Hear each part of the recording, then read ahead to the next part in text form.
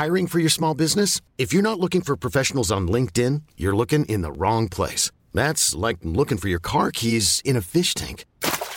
LinkedIn helps you hire professionals you can't find anywhere else, even those who aren't actively searching for a new job but might be open to the perfect role. In a given month, over 70% of LinkedIn users don't even visit other leading job sites. So start looking in the right place. With LinkedIn, you can hire professionals like a professional. Post your free job on linkedin.com/achieve today.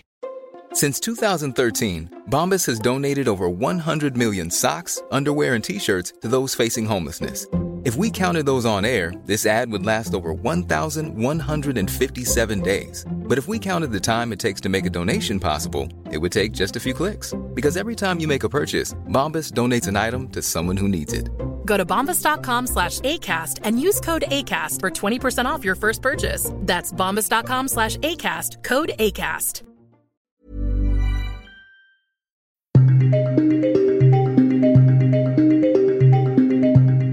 Hello, and welcome to Tales from the Synapse, a podcast brought to you by Nature Careers in partnership with Nature Neuroscience. I'm Jean-Mary Zarate, a senior editor at the journal Nature Neuroscience, and in this series, we speak to brain scientists all over the world about their life, their research, their collaborations, and the impact of their work. In episode 1, we start with exploratory work being carried out on the neural effects of cannabis and other illicit drugs, and why it's important. My name is Natasha Mason. I am an assistant professor in the Department of Psychopharmacology at Maastricht University. So this is a small, pretty town in the south of the Netherlands. And I've been living here for 8 years, doing research and studying the effects of cannabis and also psychedelic drugs on brain and behavior. So psychopharmacology is the study of the effects of drugs on behavior, cognition, and affect or mood. And there's also a sub-discipline of this, which I would also connect with, which is neuropsychopharmacology. So this is similar, but perhaps has more of a focus on the neural mechanisms of drug effects and how they alter behavior via understanding how they're working in the brain. So this field, I think, is quite interdisciplinary. That's because I think the outcomes can be used across different fields. So drugs can be used as tools to understand brain function and behavior.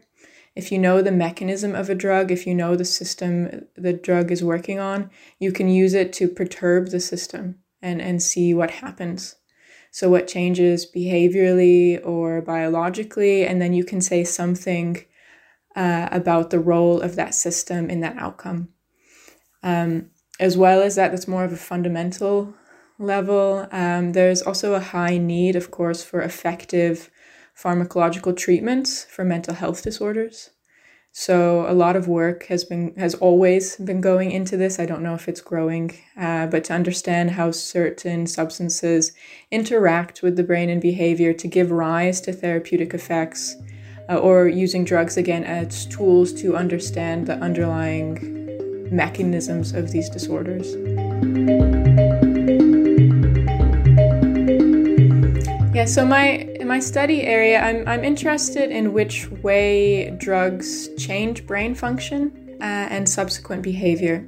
So this is both acutely when individuals are under the influence of the drug and also in the long term.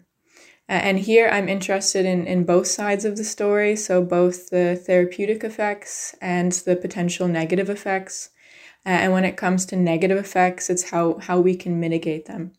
And here, when I say drugs, I'm actually talking about recreationally used drugs or historically recreationally used drugs. So cannabis, the most widely used illicit drug in the world, and also psychedelic drugs, which are, they have a long history, but their use and interest in them is also growing.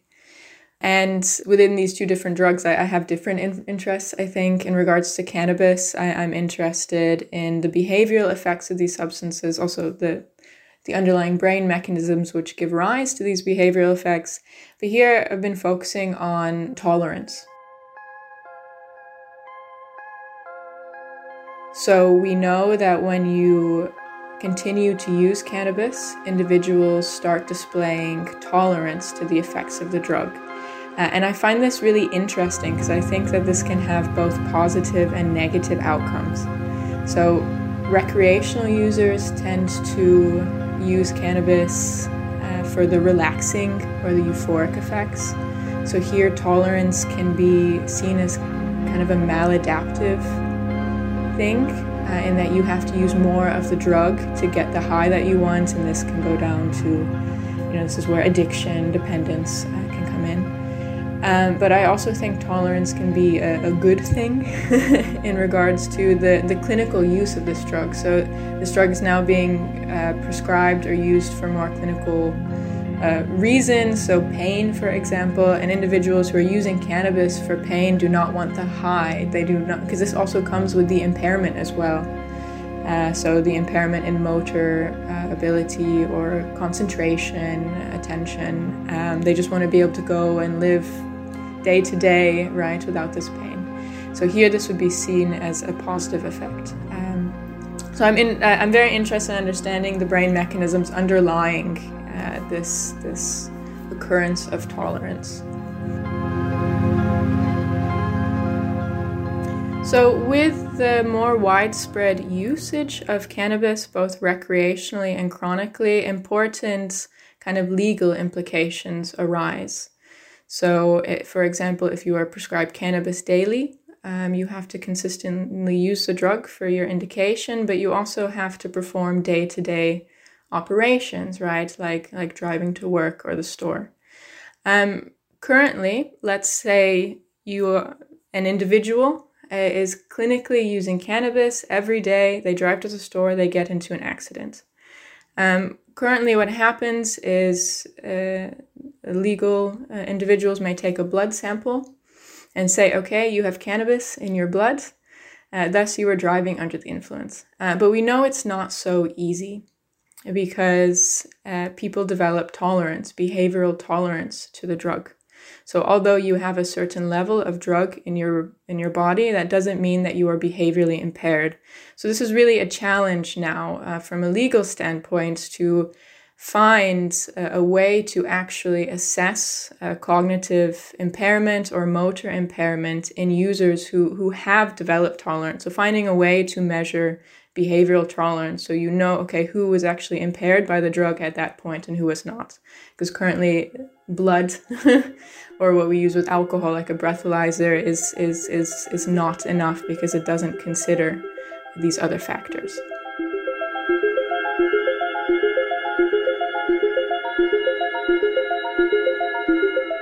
So in my line of work, we're trying to assess two lines of research. These are the acute effects of cannabis on the brain and also the long-term effects of cannabis on brain and behavior.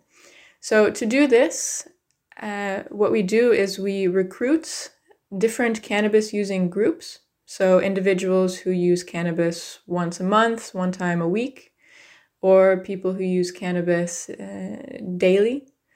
And we bring them into the lab and we put them in an MRI scanner. So the MRI scanner allows us to look at brain function. And while they're laying in the scanner, what we do is actually we vaporize either cannabis or placebo into a balloon with kind of a long straw on it, basically. And we give the patient the balloon and the straw, and we have them inhale the cannabis or placebo vapor in the scanner. And then, we start recording. We start looking to see how the brain is functioning and compare this to the placebo condition. So with this acutely, we're able to see how certain changes in the brain relate to feelings of subjective high and also behavioral impairment, so particularly attention, impairments in attention. So with this design, we're able to see the underlying brain changes that relate to how high people feel and how impaired their attention is. And what we found is that certain pathways in the reward system are actually implicated in this. And very interestingly, what we do is we also take blood samples to see how much of the concentration of the drug is in blood. And we found that in order for people to feel high or for people to show an impairment in behavior and also to show this brain response, these concentrations in blood have to surpass a certain threshold. And this is super interesting. This can be quite important. So this combination of brain behavior and peripheral blood information could be used to inform clinicians on how to prescribe a cannabis as a drug to maximize efficacy of the drug and decrease risk. So if you can prescribe the dose of cannabis to people that induces a therapeutic effect but doesn't surpass this threshold to induce the high or the behavioral effect, then they can go about day-to-day operations without having these kind of side effects in that regards. So additionally, we also ran a similar study in individuals who smoke cannabis daily. Here we administered cannabis the same way. And what we see is that individuals had developed tolerance. So they were not experiencing the subjective high of the drug. They were not experiencing the behavioral impairment of the drug. And also we did not see these brain changes. So really making us believe that we found a biomarker of cannabis tolerance. And this can also be very useful. So finding a measurable biomarker of tolerance, it can be an objective tool to quantify a subjective state. So future research could study at what dose of cannabis and use frequency is necessary to produce this biomarker, to produce tolerance. And this can be used to again, find a correct dosing regimen for people who do not want to experience the high or the impairment. So a more clinical use. It can also be useful for recreational users, actually, because when they start developing tolerance, it can get a bit risky. They start using more of the drug. So if you have a biomarker of tolerance, you can inform people, how much of the drug can you use before you develop this. So maybe this is the time that you take a tolerance break, right? You stop smoking cannabis for a few days, so this does not develop, and you can have a more informed way to use the drug safely.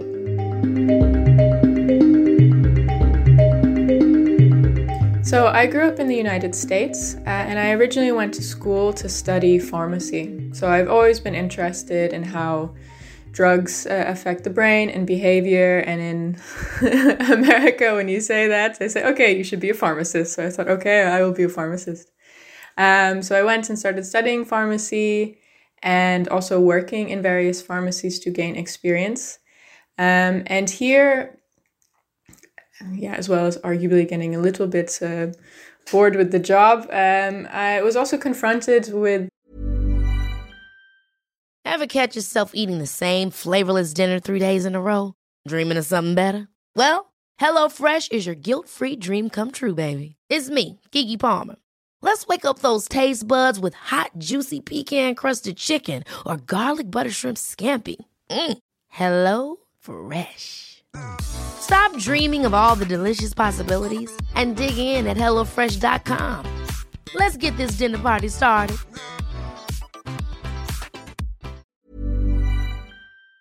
The fact that the patients coming in, a lot of the conversations were revolving around complaints about their drugs actually not working. So here there were particularly 2 drugs that stuck out. So there were drugs for depression and anxiety. People were reporting a lot of side effects that they just shouldn't have to live with. And then another kind of class of drugs that stuck out were opiates. Not complaining that the drug wasn't working, but you could kind of see a deterioration in some people that, becoming more dependent on the drug. And I became very unenthused then with this career choice. I didn't want to go to school to study all of these drugs that actually were not effective, were not good options for people. So during my studies, I started looking into alternative treatment options. And here is where I came across the kind of preliminary research into psychedelic drugs. So my journey started there. And reading that, one administration of a psychedelic drug could induce long-term reduction in symptoms. To me, that was fascinating. I had never heard about that in my pharmacy classes. And it was also, I felt this was a substance, a potential substance that could start to fix the problem versus the substances we had right now, which were just kind of like a Band-Aid, just reducing the symptoms, but not actually addressing the underlying problem. So I dropped pharmacy completely. I started doing more experimental psychology and also working in neuropsychopharmacology labs. And after graduation, I just knew I wanted to pursue research into, alternative drugs, psychedelic drugs in order to try to understand more their therapeutic potential and how the mechanisms of this therapeutic potential. And here I came across a lab in Maastricht University, the lab I am at now, and contacted them and just asked, can I work with you? This is quite common in the US. I think unpaid interns or research assistants or something. I was really desperate. I would have done that. Not allowed in the Netherlands for good reasons. So they said, yeah, come do a master's here and you can do an internship with us. So I did the master's so I could do the internship.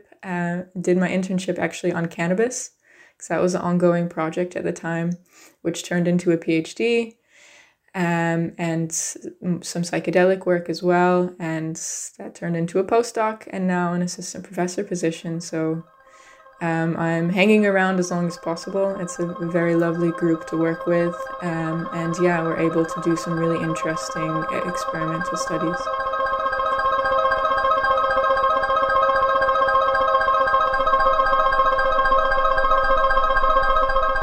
So when you ingest cannabis, its main psychoactive component, called THC, ends up in the brain. And what happens is THC acts like keys throughout the brain, unlocking locks that are called receptors.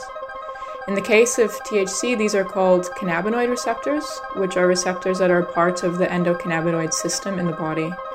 And the endocannabinoid system is always there, right? So without consuming cannabis, it works via modulation of endocannabinoids. These are naturally occurring neurotransmitters that our body makes. So there are examples like anandamide and 2-AG. These are endogenous, so yeah, naturally occurring.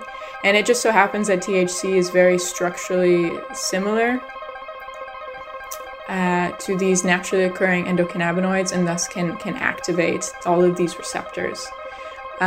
So what happens then? So the endocannabinoid system is involved in a lot of physiological processes. So appetite, pain, mood, memory, just general activity of the nervous system. And THC acts on cannabinoid receptors located throughout the brain. So high densities of these receptors are found in areas that are implicated in motor movement, in memory, in attention, in kind of reward. This is where you get the high from. So yeah, people notice when you smoke cannabis, you really experience a wide range of effects in these because these receptors are implicated in a lot of processes and are located throughout the body.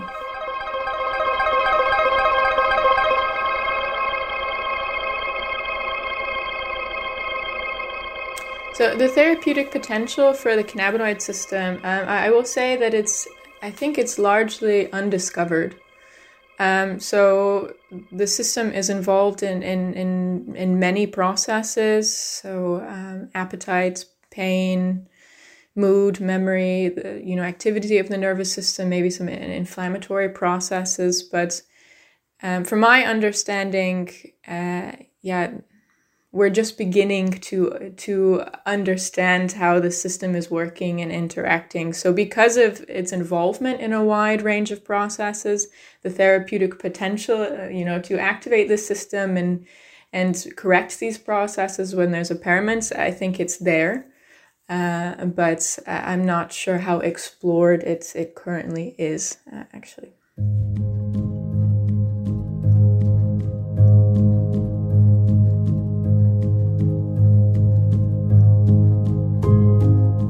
So what has neuroimaging taught us about the effects of cannabinoids on the brain? And here I would actually say that neuroimaging still has so much more to teach us. So due to the legal status of this drug, a lot of research has been held back. I would say that we're still very preliminary in our work. A lot of the work has been comparing brain function of chronic cannabis users to that of non-cannabis using controls, assuming that changes in brain function of these chronic users are due actually to repeated use of cannabis. But there are so many other factors here that may be involved. So the differences in brain function we see may not be due to cannabis at all, but may be due to underlying lifestyle things. So a lot of work needs to be done here, assessing the acute effects of cannabis on brain function, and this would allow us to start to understand if there are long-term adverse effects from using the drug repeatedly over time. Adverse effects such as persisting or lasting harm to brain function, inductions of psychosis, potential addictive properties, and also drug-drug interactions. For example, commonly used drugs like alcohol, and in what populations, also what age. So we know that's developmental age when you start using cannabis. Depending on the age you start using cannabis, one can assume that this would alter the impact of that. And then, of course, we could go even further. There's a lot of interest in the therapeutic potential of this drug. So administering cannabis to people with different indications, such as epilepsy, multiple sclerosis, pain, and PTSD or anxiety-related disorders. And seeing what's changing in the brain and if this relates to symptom outcome would teach us a lot about how this drug can be used clinically. So it's a call to people to start researching this and performing these types of studies so we can answer a lot of important and open questions.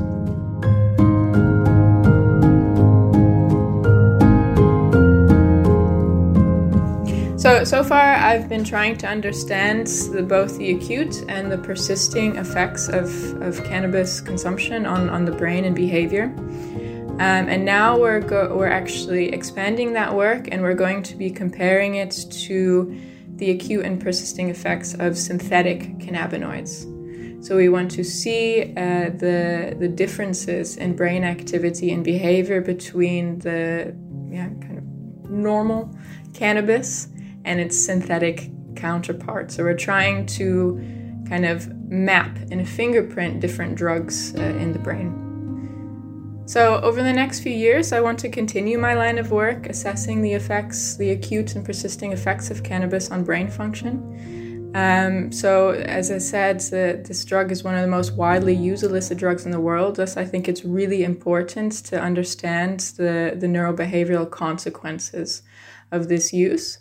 And if there are, potentially negative consequences of this, how we can mitigate these consequences. So people are going to continue to use cannabis.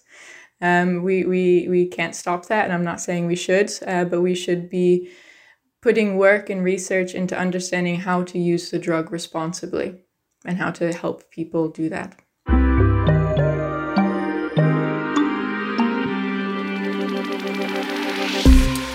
Now that's it for this episode of Tales from the Synapse. I'm Jean-Mary Zarate, a senior editor at Nature Neuroscience. The producer was Dom Byrne. Thanks again to Natasha Mason, and thank you for listening.